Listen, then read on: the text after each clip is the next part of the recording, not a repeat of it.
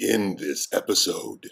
There's a couple other movies that we talked about too that I can't remember offhand, but yeah, people either, like you were saying earlier, love it or hate it. They're profound, you know. Like Wicker Man with Nicolas Cage. Oh gosh, no, that is not. That does not divide anyone.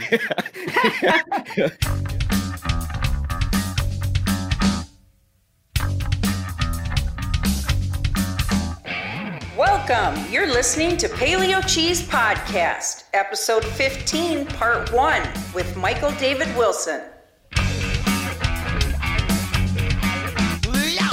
Hello, I'm Jeremiah Bannister. And I'm Chad Lutsky. And you're listening to Paleo Cheese Podcast, part of the Project Entertainment Network. We're the podcast where a seasoned horror veteran holds the white-knuckled hand of a horror newbie, that's me, as they explore the genre together, film by film. And Chad, buddy, we've got a guest today, man. One of your boys.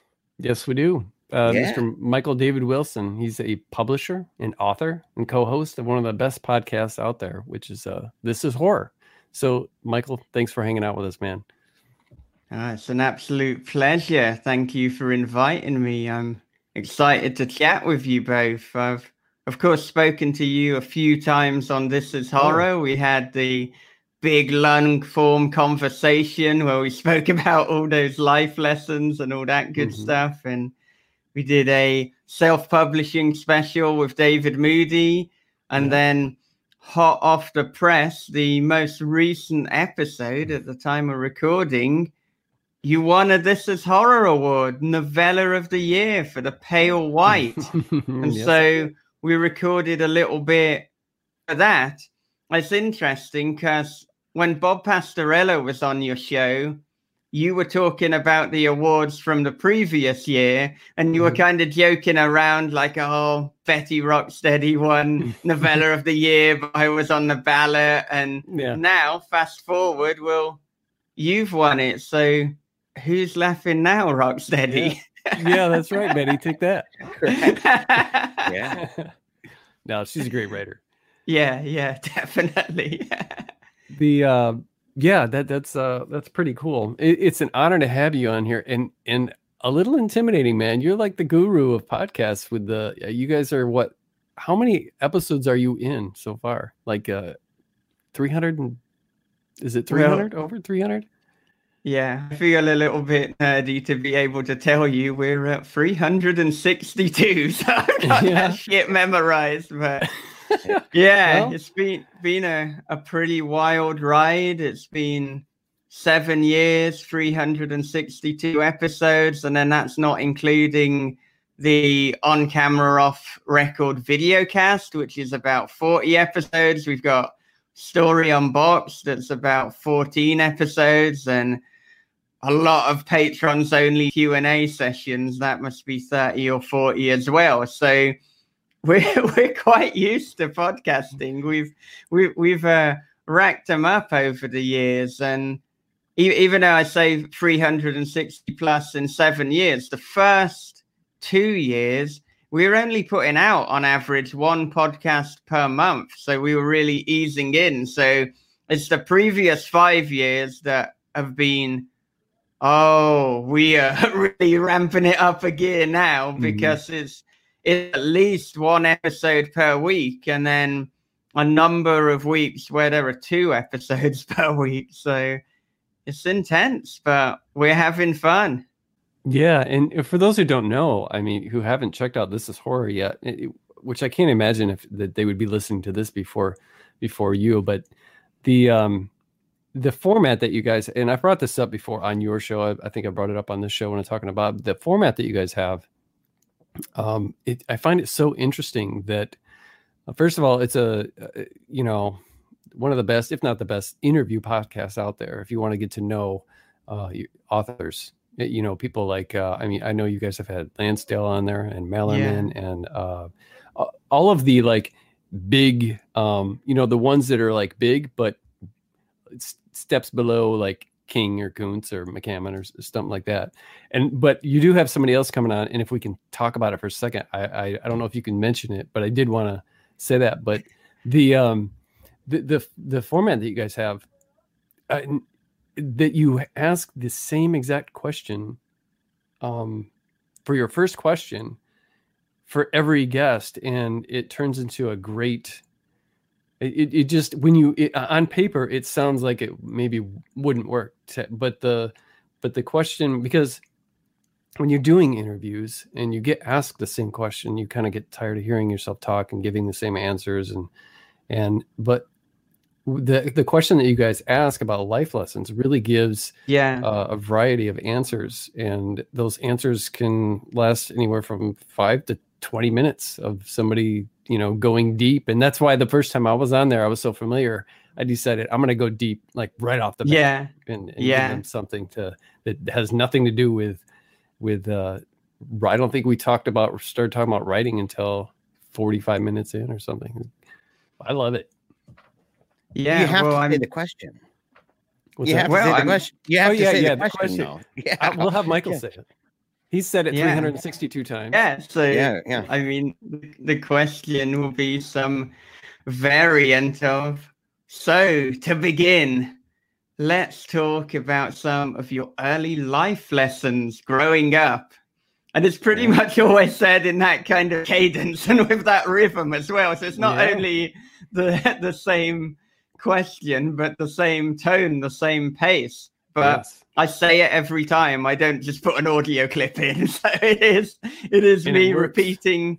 Yeah. But I will say that, so if people who are a guest on the show are very familiar with the format, then of course they know that is coming. But if there are guests who aren't as familiar, it can sometimes stump them, particularly if they think, hang on, I thought we were just talking about my new book. And it's like, well, for 2.5 hours? I mean, I'm very optimistic, but no, this is your life. But because of that, and because I think with This Is Horror, my job is to catch the guests looking good. It's to really highlight their strengths. It's also to impart writing lessons and life lessons to the listeners. So I obviously don't want the author to be stumped right out the gate. And also we want to create this rapport so that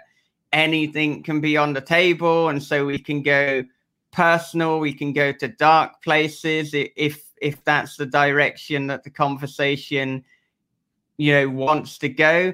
So I have been tinkering maybe the last 10 or so episodes with the question so that it's the same spirit, but I'm trying to maybe add something in so it's less intimidating. So, I mean, one thing I've been doing for a long time is if I know where the author grew up, then I'll say, tell us about your early life lessons growing up in Portland or growing up in London or wherever it is. So that gives a little bit texture and flavor. But I do research the guest a hell of a lot, and I'll often find out things and they're like, how the hell do you know? And it's like, look at that camera in the corner. That was my experience on there. I think you brought something up about me being getting in lots of trouble and ending up on probation at the age of 12. And I was like, whoa, what? And I'm just imagining too, you bring up Portland and I'm thinking, 20 years from now when you guys are like on episode 20,000, you're going to be able to interview these whippersnappers growing up in 2020 Portland. And they're going to have a lot of interesting life lessons to talk about. And some crazy experiences going on there, because it's gotten kind of intense. It's an epicenter of a lot of issues in the United States right now. So it's just it's interesting to imagine like how that will change even over time, and of course with each person it's different, but to see like and say, well, what would it be like in Seattle of 1989 or 1992, in the heyday of kind of alternative rock and stuff like that, or, whatever, in different cities that are kind of going through different phases that in the timeline of humankind, that it stands out for that reason, and that someone lived through that, not just in an abstract way or culture at large way, but in a way that says that's actually my home. I lived there. And I mean, I've been thinking a lot as to how we'll look back at 2020. And I think that's a really interesting point that I'm going to park and then I'm going to return back to it. Because, yeah, with this opening question now, I'll try and find something super specific. So it's like, okay, so one of the first times that you found out you were going to be a writer and you had that germ of an idea was when you were in the first grade and you wrote this monster story and your teacher said, yeah, I think that's pretty good. You've got some talent, and talk us through that a little bit. And then that is a little bit less intimidating, because I think as well, if you're asked, tell us some early life lessons, your brain is going off in 100 directions, and you've almost got a decision paralysis. And so if I can get an entry point in, then that might mean that then I can kind of circle back for more wide and general question, because it would be awkward if we just stalled completely out the gate with the first question. And I mean, I'm always trying to think as to how I can be a better podcaster and a better interviewer, a better conversationalist. And you were hinting at this a few minutes ago, but we have Chuck Palahniuk coming on to This Is Horror podcast. I'm talking to him in about a week.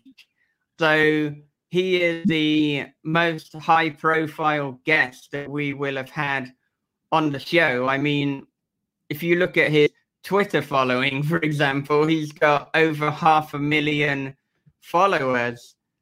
I mean, that is more than anyone that we've had on the show.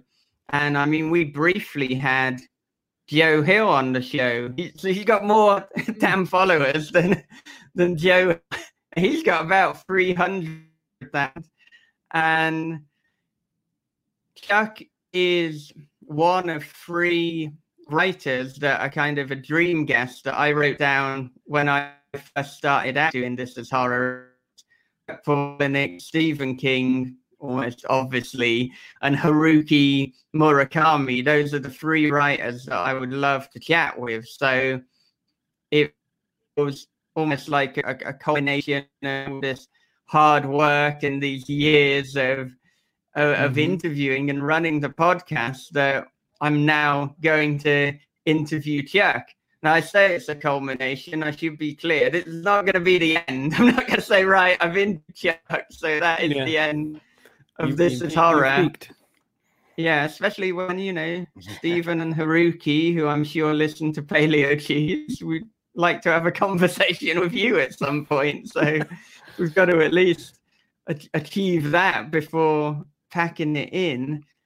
But yeah, like I'm reading so many or rereading books by Chuck at the moment. I'm looking through interviews. I'm looking for his early life experience. So there'll be different things that I can draw on. But it depends who you talk to as to how they receive that opening question. And perhaps the danger with too open with someone is he going to think, oh, have you not prepared?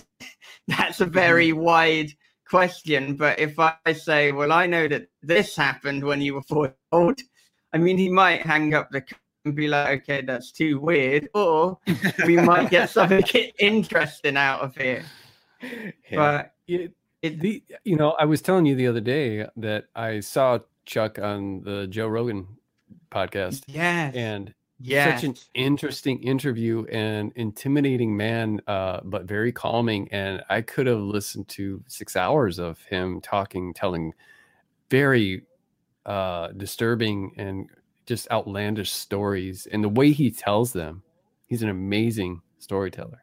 So I'm really looking forward to that episode when you are you going to, I know you've probably got 10 already recorded. Are you going to put it at the end of the line, or is it going to be able to cut in before some of the other episodes that you already have recorded? it's pretty much going to cut in before all of the episodes we have recorded. Okay, so apologies to all the writers listening who I've interviewed recently. But I mean, I really want to put this out as soon as possible. So we'll be talking to him in about a week. But about a week after that, he's got his new book coming out. I don't know how many podcasts he's going to do, but I have a feeling that there really aren't many. I don't know if This Is Horror is the only one that he's doing. I mean, he doesn't do podcasts that often, so I want it to be as good an experience for him as possible, and I want to get that out into the world. And I mean, Chuck has been saying for a long time that he's always been interested in writing a horror book. And I think previous books and most books, they've all skirted around horror. I'd say they're horror tangential. I mean, these are dark, messed up books, but I think the latest one, The Invention of Sound, is pretty much Chuck's horror book. So it just, I've been considering opening up an invitation for Chuck to be on the horror for a long time now. And I knew that I had to get the timing right. Mm-hmm. And I considered reaching out to him when he put his On Writing book out earlier this year, titled Consider This. But now that he has the horror one, it was like, look, This Is Horror is about writing, life lessons, and horror. Chuck has released an On Writing book and a horror book in the same year. This is the time to strike. So I threw out my shot. I got in contact and I landed. And it was so surreal getting an email from Chuck. And at the time, I had just recorded a podcast with Bob. And so we're just chatting afterwards. And I'm like, Bob, stop everything. And he's probably like, oh, I'm sitting here in front of a microphone. I wasn't doing a lot, but okay. I was like, I just got an email from Chuck Palahniuk, and I'm like, I was shaking, but shaking with like excitement and adrenaline, like really positive shaking, like, whoa, this is going down. And it feels really gratifying, and it just gives me a boost of confidence. It's like, well, if I can get Chuck on the show, I mean, as silly as it sounds, it's almost like theoretically I can get anyone on the show. And I mean, I've kind of had that attitude for a while anyway. I think, don't self-reject. I mean, John Langan says that about fiction and about short stories. So don't decide, oh, I'm not going to send it to this publication because I don't think I'm good enough. It's like you send the story out, and in this case, you send the email or you contact the publicist and you ask if that person can come on the show. And I mean, I've done that, and often it lands very positive results. Sometimes they'll say no, they can't do it, or the publicist will say they're not doing interviews at the moment, and that's fine. And that's still a connection. It might be that they then later in their career think, actually, I'd like to do a podcast interview. They remember that I reached out, and then they get in contact with me. So, I mean, the big takeaway for people is not to self-reject. And if you're wondering, you know, how do I get X, Y, and Z on the show, get in contact with them. I mean, it's okay if you have a long-term plan and you're like, right, I want to get Chuck on, I'm going to wait for the perfect opportunity. So you can be strategic about that, but also the perfect time is going to vary from individual to individual. So some writers, if it's during a promotional period, that's going to be ideal because they've got a book out that they want to get in front of people. But actually, you'd be surprised at the amount of times you might be able to catch them when they wrote a book 6 months ago. The next one is in 6 months because nobody's asking them to come on the show. So suddenly you have access, for want of a better word, to these writers who maybe they'd be too busy to come on your show beforehand. It's like not asking the really hot chick at the school to dance because you're so intimidating, or because you're so intimidated by her, and so therefore nobody asks her. And you never really know I who's going to say yes and we've got a good track record so far. There was one guest that I asked to come on that I reached really big for, and they never answered, and that's okay. I've done that before, but I had a magazine that I did, just an independent horror punk rock thing that I did about 20 years ago, and I started asking kind of like smaller bands that were in the punk scene and independent film stuff, and then I ended up by the second and third issue I had interviewed ex-members of the Misfits, Henry Rollins, Bruce Campbell, bands like Fu Manchu and The Accused and Electric Frankenstein and lots of like movie Lloyd Kaufman from Trauma Entertainment, and it was a blast. And I was surprised at how many people were like, "Sure, yeah, I'll do that." And you never know. And this was when the internet was, the internet was there, but it wasn't quite like it is now. More people are even more, reachable now. When you first started talking about the issue of a track record, you said we've got a pretty good track record, with this. We were just talking about hot women, and I thought, is that what he's talking about? Like, we're pretty good, but obviously, we got groupies and stuff, but it made me think, and I said, self-rejection, that's totally for real, man. I think it's paralyzing to so many people, including myself, for a long time. And in fact, it's funny, I don't want to get into a lot of detail about what happened before the show, but let's just say that it is a wigwam filled to overflowing with ridiculousness on my part. A lot of technical difficulties and stuff like that. But the whole reason that even happened, that cascading, terrible avalanche of difficulties, is because I'm actually getting over some of that self-rejection, right? And saying like, I don't know if I should make videos, or I don't know about blogging, and getting back into it. I used to do it all the time. I did radio. And so I did all that stuff. And for a long time, and I don't even know what it was that made it that way, that kind of made me start thinking differently about myself. And some of that might be good. People who've known me for a long time might be like, he's not as arrogant as he used to be. But it's so there's pros and cons with this, on the one hand, I think I'm a better man.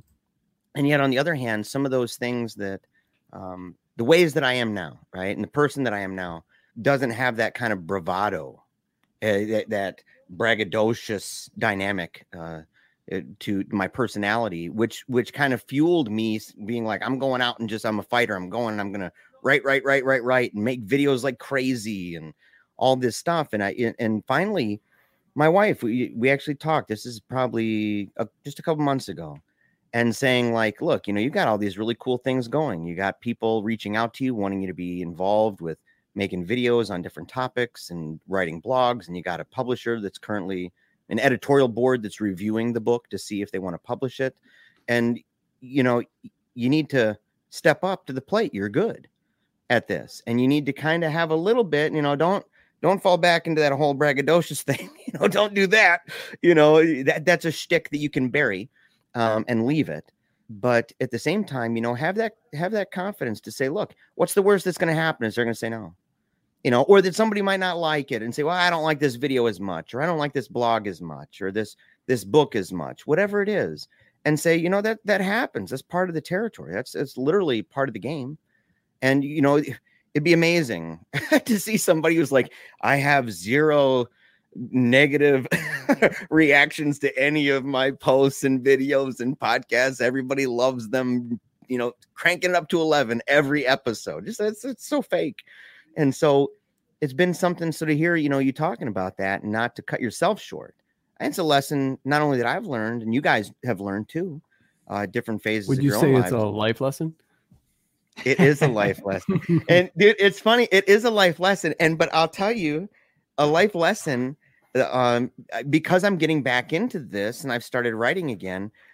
One of my posts this week was about a life lesson and how I learned as a kid to kind of, and it plays into even what I'm saying here, to trust and to have that sense of security that you can trust enough to let go. Because we're talking about my dad on a motorcycle. And a Goldwing when I was a kid, a 1981 Goldwing, and how I used to have my arms, wrapped around him real tight, and I'd have my helmet on, and I'd be, just white knuckled, super scared, almost as scared as watching Jaws. Something scary. The shows that Chad forces me to watch that I'm enduring because I'm terrified, traumatized, in fact. But I would be latched onto my dad. And I remember, I talked about it. I remember the day when I finally just kind of accepted that he knows what he's doing and he knows where he's going. And the last thing on his mind is that he wants to hurt me. And for the first time, I just let go of him and I spread my arms out like a bald eagle, man. And Pennsylvania roads, just cruising by, and just closed my eyes and smiled at the sun and just hearing that wind on the outside of the helmet and stuff. Anyway, see, it made me think about that. So yeah, man, we're not even on your show and you're making us think about life lessons as kids. You got this magic to you, Michael. Yeah, like people have, well, I was going to say joked, but they might in fact be being serious that anytime I guest on a show, I unwittingly or perhaps a little bit wittingly start turning the tables on them or interviewing them or, getting them to open up about their early experiences. But all these shows, these are conversations. I think a conversation is more interesting than an interview, and I think really what we do on This Is Horror, it's almost a hybrid between conversation and interview, because of course we want the guests to be talking the majority of the time, so in that sense it's more a simulated conversation because we're holding back from kind of hogging the limelight, as it were. But an interview, it's too rigid, it's too structured, there's not enough follow-up. And so I think the future of the interview, the evolution of the interview, is the conversation. So I think this is good. And I love the image of you on the motorcycle with your father. I mean, it's both a metaphor and a literal image, and it's a great life lesson. And I think you articulated it all wonderfully. So thank you for sharing that with us. And to go back to the idea of, people who have no negative reviews or no negative comments or no negative anything. I mean, unfortunately, if that's you, and so this is a little bit hard if it is you and you're listening, but it just means you haven't had a wider enough audience yet. You haven't reached enough people, because if you reach enough people, then there are going to be people who love what you do, and there are going to be people who hate what you do. And that is okay. Not only is it okay, but it's how it should be. You wouldn't want to write some tepid, middle-of-the-road, lukewarm book or story where everybody says, oh, is all right. Well, make them feel something, make them love it or make them hate it, but they have to feel something. And so, I mean, with the girl in the video, the novella that I put out at the end of April, I mean, I've got some 5-star reviews. I've got some 1-star reviews. I think the 2-star reviews are probably the more constructive of the negative reviews, because often a 1-star review can be like, I hated it. This was terrible. And it's like, okay, give me more. Tell me why. Why did you dislike it? But I mean, on the subject of reviews as well, as I've often referred to on the podcast, I like to go back to what Laird Barron said, where if you put too much stock in the 5-star reviews, you also have to put a lot of stock in the 1-star reviews. So it's just a good idea to not take too many reviews seriously. And I know some writers take that to the extreme where they don't check reviews. And I think you have to do what works for you. If that is good for your mental health, if you know that it's going to put you in a funk or it's going to really affect you for the rest of the day, don't read the negative reviews. At the moment, for me, I'm very curious. I look at, on Goodreads, what's everyone saying about it, and just read it, hear what they have to say. They're free to their opinion. I'm free to agree or disagree with it. There can be interpretations, usually the negative ones, where I think, well, that's not how I see it, but you'd hope it wouldn't be. I didn't set out to write a bad book, but we're all entitled to these opinions, and we're all entitled to ignore them as well. We've got to do what we've got to do for ourselves. I would say, if you disagree with a negative review, don't reply. Don't have a conversation about it. Just you disagree in your head. You don't actually have that conversation, because the negative review is completely valid and is their experience. I mean, we all have films and books where we love it and someone else we know hates it, or we hate it and other people love it. I mean, for whatever reason, there does seem to be a bit of a divide in terms of Ari Aster films, and perhaps even more so with Midsommar. There are many people who I respect who love it, and there are many people who hate it. And I mean, I'm in the love it camp. I think for me, Ari Aster is the finest modern day filmmaker, of kind of new breed that we have out there. I mean, I'd also put Jordan Peele in the conversation. I know a lot of people would put Robert Eggers in the conversation. For me, Witch was a good film, but it wasn't a great film. I didn't like it to the degree that so many people did. But I know that there will be people listening and maybe thinking, oh, should I unsubscribe to This Is Horror? Because he's just praised Midsommar as one of the best films, and then said that The Witch was middle of the road. But this is the point, that we all have these differing opinions, and we have nuanced opinions. So we spoke briefly off air about It Follows, and so that was for me, for me, It Follows is logically and from a story perspective actually quite flawed, but in terms of an artistic experience and in terms of the amount of joy that I derived from watching it, it was absolutely brilliant. And so it's a film where, depending on the lens that I'm viewing it through, or in which I'm analyzing it, I could either tear it apart or I could lift it up. And I think when I was younger and more naive, and perhaps felt like I need to have a more black and white opinion, and things are either good or they're bad, and if I could criticize or poke holes in a film, I'd be like, no, this is a bad film and here's why. But actually now, with music and with film, if I enjoyed it, it doesn't matter if technically you could say it's not the best.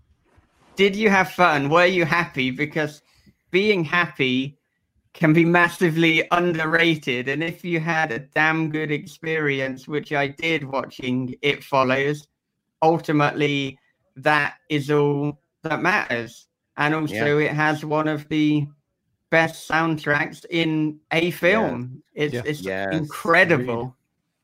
I certainly agree with that. And I was just on a podcast talking about elevated horror and why it's called elevated horror, and how the term kind of bothers me, because to me it's just a modern term for something that's intelligent and unique and well done.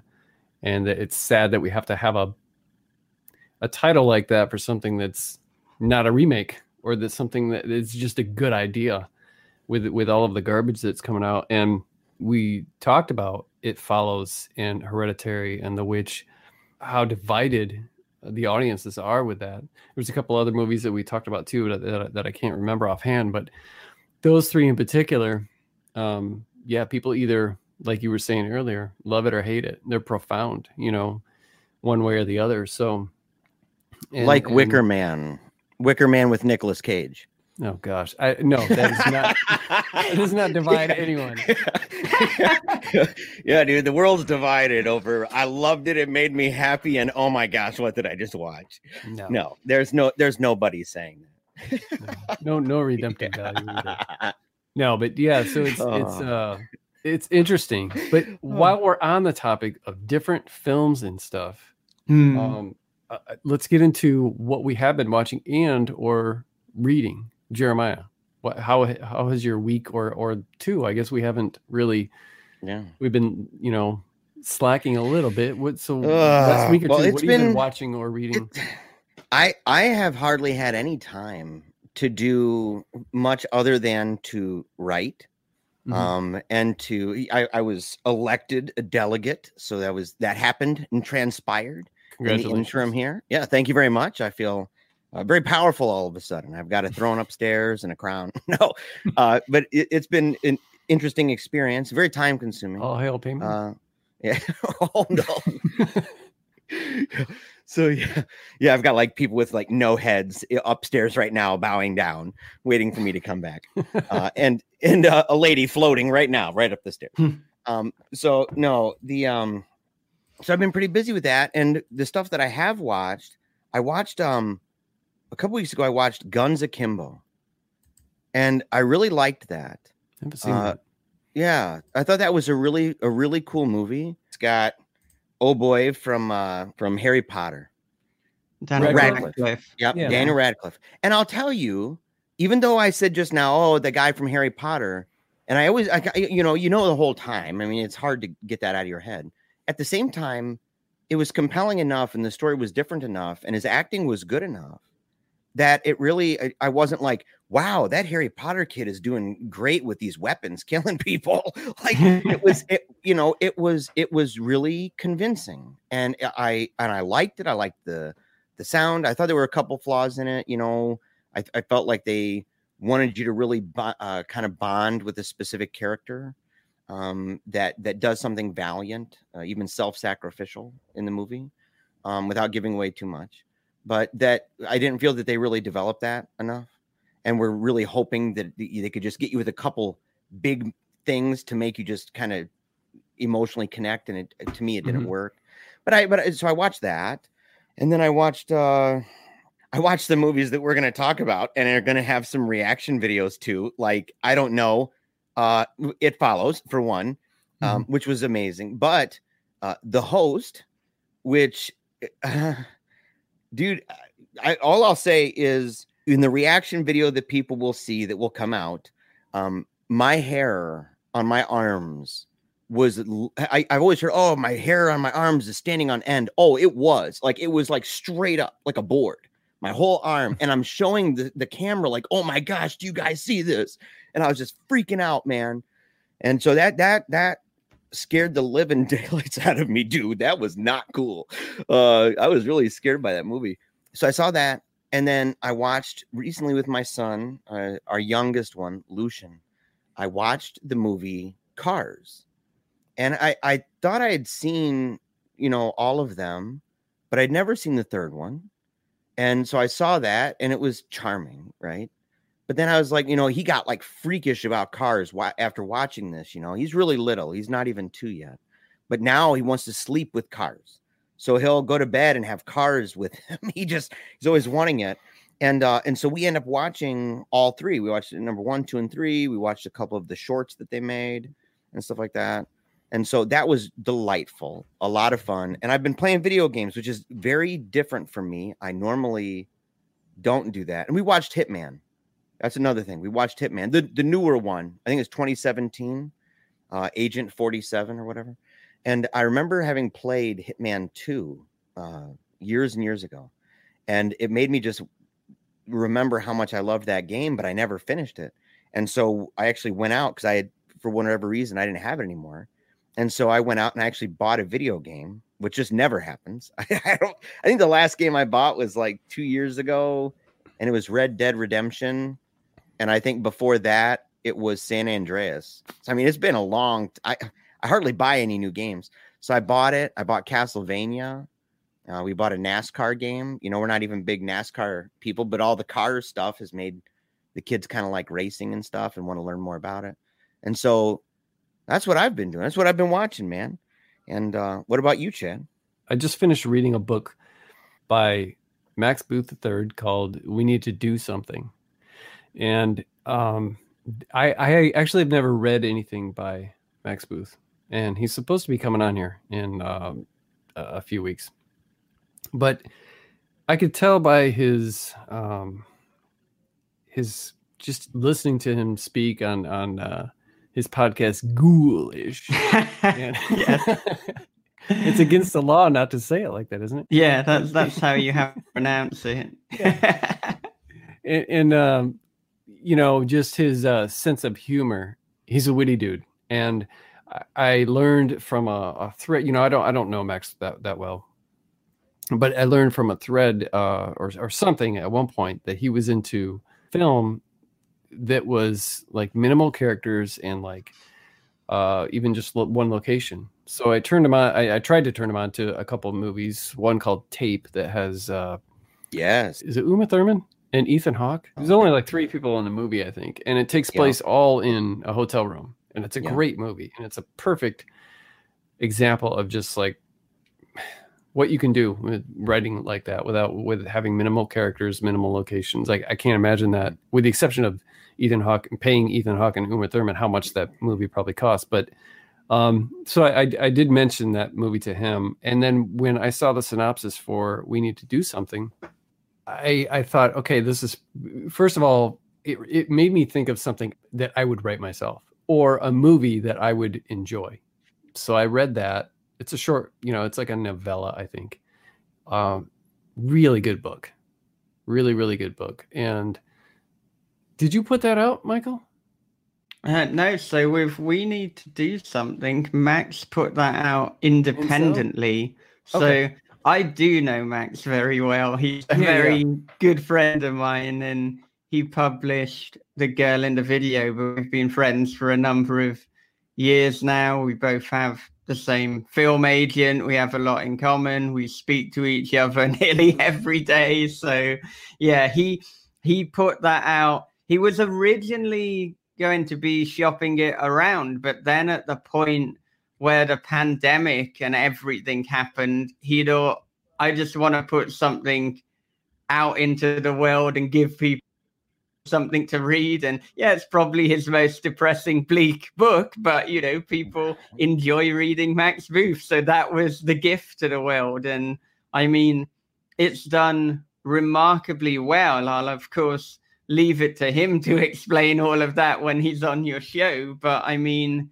it's great that it's doing so well for him because he's a wonderful guy. He's not always had the best of luck with some of his publishers and you know, the people he's put books out with. So he put this one out on his own, and it's maybe doing the best that any book has done for him. I mean, I think his other new book, Touch the Night, is also doing very well, and that's via Cemetery Ants. But I mean, while they're both kind of nasty, dark books, in terms of length, they're the opposites. I think We Need to Do Something is amongst his shortest books, and Touch the Night is probably his longest book. It's a bit of an epic. It's more in the vein of Stephen King, Stranger Things, that kind of thing, spliced together with a hint of Texas Chainsaw Massacre,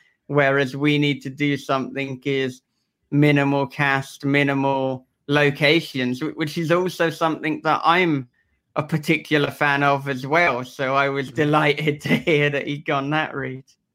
Yeah, for those interested in getting the book, first of all, I highly recommend it.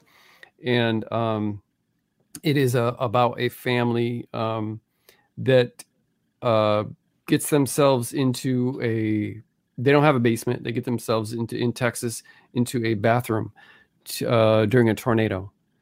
And then as a result of the tornado, they can't get out. So it's very cool. And I'm claustrophobic. And I don't like tornadoes. And one of my biggest fears about tornadoes is getting stuck where we're hiding. Yeah. So while the book didn't scare me, it did have a, claustrophobic feel. It's, it's dialogue driven, character driven. He's got some great subplots going in there. Definitely highly recommend that. Max Booth That's recurring nightmares for me. Yeah. I've recurring nightmares, like being stuck in a closet or in a room or in the basement after that. But I've always felt that it, what scared me even more is if I'm on the top, like in the Space Needle, right? in the that really tall building, and it's all surrounded by glass, and you're there, and there's a tornado, and you're like, oh my gosh. And so when you're describing it, oh, it's a tornado, and then you get trapped in something, I'm like, oh, that's like a double whammy, dude. That's gonna scare me. So Michael, what have you been reading or watching? TV shows, movies, books? So I'm always reading a lot of things, particularly because of preparing for This Is Horror conversation. So as I said before, I'm on quite the Chuck Palahniuk kick at the moment. So not only am I reading his latest book and his book on the craft of writing, but I'm also listening to a number of his books via Audible. So I was listening to the Damned trilogy. Are you familiar with Damned and Doomed? So it's about a girl called Madison. She's 13 years old. She dies and is then sent to hell. And this book is essentially revolving around her being in hell, her interactions, her meeting the different people in hell, her recalling different things that happened in her life with her upper class Buddhist parents, and also unraveling how she actually died and came to be in hell. And it's a first person narrative. It's pretty funny and really well done. This was one that I avoided because I mean, for my prejudice, felt that maybe it just sounded a bit silly and dark fantasy, and like I might just not resonate with it, particularly as a person who I guess more gravitates towards real life horror and Jack Ketchum's work, or for Chuck, things like Fight Club and Choke and these things that are grounded within reality. But I thought I'll check it out, particularly because I think if I'm going to listen to an audiobook, a first-person narrative is easier for me to engage with. I find that if it's third-person, I have to concentrate a lot more. I might lose track of what's going on. I think that's a better experience to just read. But I heartily recommend it. I mean, I don't want to say too much about it, and it's almost one of those books where if you were to tell elements of the plot, it wouldn't be quite giving it as much service as if you were to just read it.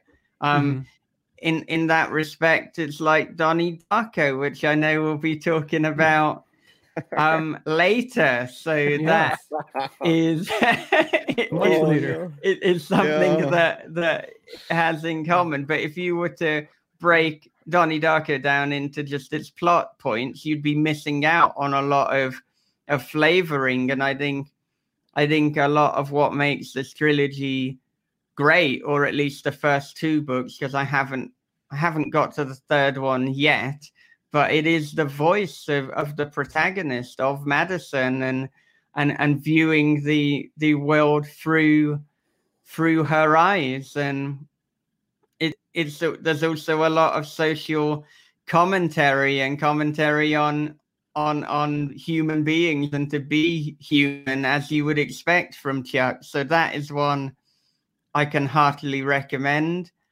I've also been reading some of Jeff Strand's works, most recently his short story collection, Dead Clown Barbecue. And this guy is a funny dude with a lot of laugh out loud moments, and there's almost something a little bit British humor about it. They'll understated things, or he'll just state the obvious, but he'll do it in such a funny way that it works. And I think this is another guy, much like Max, who is from the school of minimalism, and minimalism is something that I'm interested in, and I'm interested in dialogue heavy work. So it was interesting in Chuck's On Writing book where he actually said that he feels that dialogue is the least effective way to kind of convey a story and to go from one plot point to the other. And I thought, interesting. It's a matter of opinion. It's vanilla and chocolate. I did think about that a little bit, and because that's such a strong feature of my fiction, and I thought maybe it is, maybe it isn't. But even if dialogue is the poor man's way of telling story, it's also something I really enjoy as both a reader and a writer. And I guess to take it back to music, I mean, if you really enjoyed hardcore or punk, and I know that you enjoy a lot of punk, and then someone were to say, oh, well, technical death metal is more complicated, punk is the lowest form of music, or what, I don't know what they'd say, because I don't agree with that. And you could be like, well, yeah, maybe there is more technical stuff that you have to do in technical death metal. The clue is in the name, but I can still actually enjoy punk more than I do that, just because you've, in inverted commas, proven that it was more difficult. It doesn't mean that I necessarily enjoy it as much. So I think the lesson here is to do what you enjoy and what lights you up. And obviously there's an audience for dialogue heavy stuff, or it wouldn't exist. There wouldn't be people giving it 5-star reviews. And I do think that it's dangerous to make these complicated statements and these absolute statements. And I'm sure that I am taking a point, and I'm probably turning it into something more black and white than how it was intended in the text. So I apologize for that, Jack, if you're listening. But I think that there is a danger when, as a reader, we read an opinion and we take it as an absolute. And that's how, particularly if you're inexperienced or you're a writer starting out, you can be really discouraged. I mean, during my creative writing course, there was a lecturer who said that some of the pulpy horror that I was reading, he was like, this isn't good. You need to read these higher forms of literature. Here are a list of writers that you should read. And I did read them, and actually I got a lot out of them. So that part was really positive. But what was really dangerous was effectively saying, you know, all the pulp that you enjoyed as a teenager, yeah, that's crap. And it's confusing, because it's like, well, I enjoyed that. Was my enjoyment not real? Was I stupid for enjoying it? And no, you enjoy what you enjoy, and don't let people tell you it's a lower art form or that your enjoyment is invalid, because it's wrong. Yeah, I wholeheartedly agree. It reminds me of something. When I was looking you up, man, I went to your website. I saw these really cool vintage books, right? your kind of wallpaper, and it said something like Inferno de un Angel or something like that, right? And there are these books, and I was like, well, I wonder what this is. I looked it up. I was like, maybe it's Inferno. Like, maybe that's what it is. Maybe it's just an Italian or something. I don't know. And I looked it up, and it came up with this thing called Tremolo. And I'm like, oh, well, there's a video for this thing called Tremolo. And I'm like, I clicked on it, and it's this music. I think it's Mexican. I said, I don't think that is anything close to it. And I didn't enjoy that, but I thought, I bet there's a lot of people. I looked at the numbers, and I was quite impressed, in fact, by that. And I said, hey, man, I said, there's some people. So even though it was inadvertently that I stumbled upon it, and even though it doesn't have to do with the book or style, it was something that I thought, there are people who would be like, this music is garbage because it's not very dynamic, or, the structure of it is no good. You don't have all these crazy riffs going nuts with your fingers at 90,000 miles an hour. But at the same time, there's obviously a lot of people that enjoy it. And so, but I wanted to ask you, I know it's a really random thing, but I wanted to ask you this because you brought up Fight Club. No, it's not random at all that Michael inadvertently turned you on to salsa.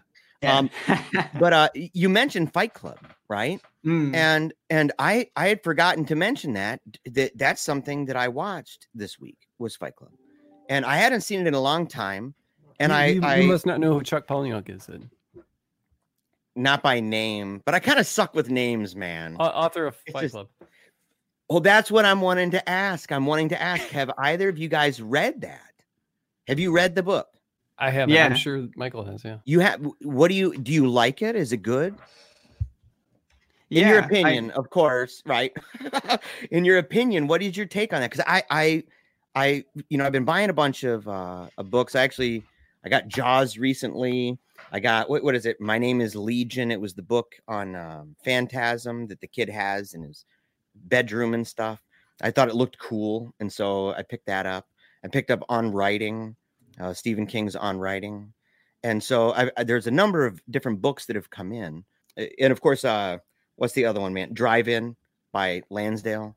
And so, but I thought, and I said, I want to buy this book because I love the movie. But I know that there's going to be differences, of course. Kind of like when we talked to Josh Mallerman, he was saying there's a gigantic difference, and I won't give it away because it's at the end, but it's a dramatic departure. The movie was a dramatic departure on kind of the end with the book. Bird Box. Yeah. With Bird Box. Yes, of course. And so, and I shouldn't say of course because he's a masterful writer that's come out with Mallory, and he's got his new book that people can go and they can get it online and stuff and read it online. And so, but I have Fight Club in my Amazon Prime cart, and I'm on that edge, and I said, man, I think I just want to just go through it and just get this bugger. And so when you mentioned it, I thought I'd ask if you'd read it and what you thought about it. So, I mean, I have read it. I haven't reread it as part of my Palahniuk binge yet, so it's not really fresh in my mind, although I have recently rewatched the film as well. So that's a film we've both watched recently. Maybe that's going to be cut out. But I got to commit. I was just going to make a confession that might lose me some points because we've been talking about Chuck all night long, and I have actually never read him. I've seen Fight Club, and I own one of Chuck's books called. It's the one that it looks like it has a ghost on the cover. Haunted. I have that. Yeah, but. I'm fascinated by the man and his storytelling, like I said, in interviews. And when I saw his interview on Joe Rogan, I was like, I have to get, because the stuff that he was talking about in there it's like something that Ketchum would write about. And I love Ketchum, and so it just the haunting stories he was telling, disturbing stuff, and so, but yeah, that's my confession. I've never actually read him. Yeah, we've lost about 30 of our subscribers on YouTube, Chad, over this. All of them, then? All, which would be, we have 30. So, yeah, they're all gone, Chad. Everyone, they're like, screw you, buddy. It's over. I'm done. At least I know that he wrote Fight Club. Yeah, at least you knew that. That's right. Oh, yeah. So the short answer is that you should absolutely buy Fight Club. That is the big kind of take home headline. So I think as soon as we're done with this, it's in your cart right away. Just buy it. No, pull the trigger, man. Nothing more to think about. But of course, there are differences. It's a kind of experimental narrative and storytelling style, but it is one of his most effective works. I mean, there's a reason why it's so popular, and so I mean, I'd certainly put it in my favorite books by him. I think Choke might be my favorite of all of his books. I heard that was good. Yeah. So, isn't Choke the movie where it's like the picture on the front has the kind of tail end of a woman's body coming out of a mouth? I believe so. Yes. It might be a fascinating mental image for some of the listeners. They're like, what? Yeah, but no, I think I have the movie upstairs, and I think it was in one of those libraries where it's outside people's homes. They got these little kind of almost like birdhouses with books in them, and it's like a bird box. But so I went there. This is such a terrible joke, but I think it was in there, and I saw it, and I thought, that looks kind of scandalous. I might need to just take that home. So I think I took it home and said, but I'm excited, man. So you know what? I am going to do that. I'm going to do that with a great deal of urgency. I'll probably end up purchasing it at the same time that I watch Donnie Darko. Yeah, you better hurry. You got about 15 minutes. So you've admitted on air then perhaps what's gone on, or is that being cut out? It's funny because there were multiple times in this episode where we've been laughing, and it's like an inside joke. Like, people don't know, we admitted that, there was a bunch of problems, right? This terrible thing. Yeah. And I'll just lay it out there, man, is that I was supposed to watch Donnie Darko. In fact, I selected Donnie Darko to watch. And so Chad brought up the 3 movies, and I was like, oh, dude, yeah, Donnie Darko for sure. And today comes by. A couple days ago, we're watching TV, and we're watching a movie, the kids and I, and we're going through different movies, and they saw Donnie Darko, and they said, hey, isn't that the movie you're supposed to watch for Paleo Cheese? And for some reason, I just said, no. I said, oh, no, that's a Scanner Darkly. And so, I was like, oh, it's that's the movie. So my brain wasn't here. And then today, for some weird reason, I thought that we were talking about It Follows. And so I get ready. It's like 3:00, and I sit down at my computer, and I've got amazing notes. I mean, I went through even like Freudian analysis of the film. I got it all, and it's totally awesome. And I'm like, I'm psyched. And I thought it was going to start at 7. And Chad's like, it starts at 8:30. And so I'm like, well, that's great, man. Now I got it, a good hour and a half. I can just chill. And so I just chilled. I was super confident. Like, of course, it got bad again when I came down and tried to set everything up. That was another story, but yeah. And so we get on, and I'm like, yeah. And they say, hey, we're going to talk about Donnie Darko. And this is like 20 minutes into the pre-show where we're just talking. And they say it, and my eyes, it's like the closest experience, Chad, that I've had doing this show where something like that happened. Lansdale. Yes, dude. 20 minutes in, 25 minutes in, and I realized that I had not pushed record. And we'd been talking, and Chad told this like really personal story about his dad and like how he connected with Lansdale's work, and I notice it on my end. And my eyes, Lansdale's talking me up. I had to cut in. I had to interrupt him because he's on a roll. I mean, he can just go forever. Yeah. Yeah. And so he's a mile a minute. And I'm like, and I'm just trying to interrupt to get in there. And then not only do I have to interrupt, like hard stop everything, just put my hand out, but then I have to say, guys, it's not recorded at all. So that's the closest thing. So right before the show, And I'm glad somebody said something. Otherwise, man, like Dude, we would have been into this. Funny. That would have been funny. Oh my gosh. Well, yeah, yeah. It would have been hilarious. You know, I'd have been like, oh. And so I had another thing to talk about, but because we've been going on for so long and we've had some good conversation, I don't want to keep Michael, just save it for another podcast. Yeah. But so here's where we say, so shall we start talking about Donnie Darko?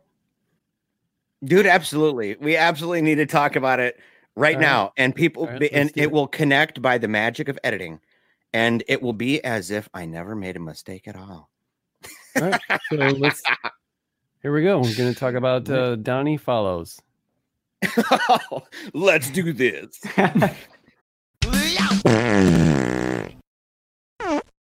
What if a storytelling podcast could be an interactive experience?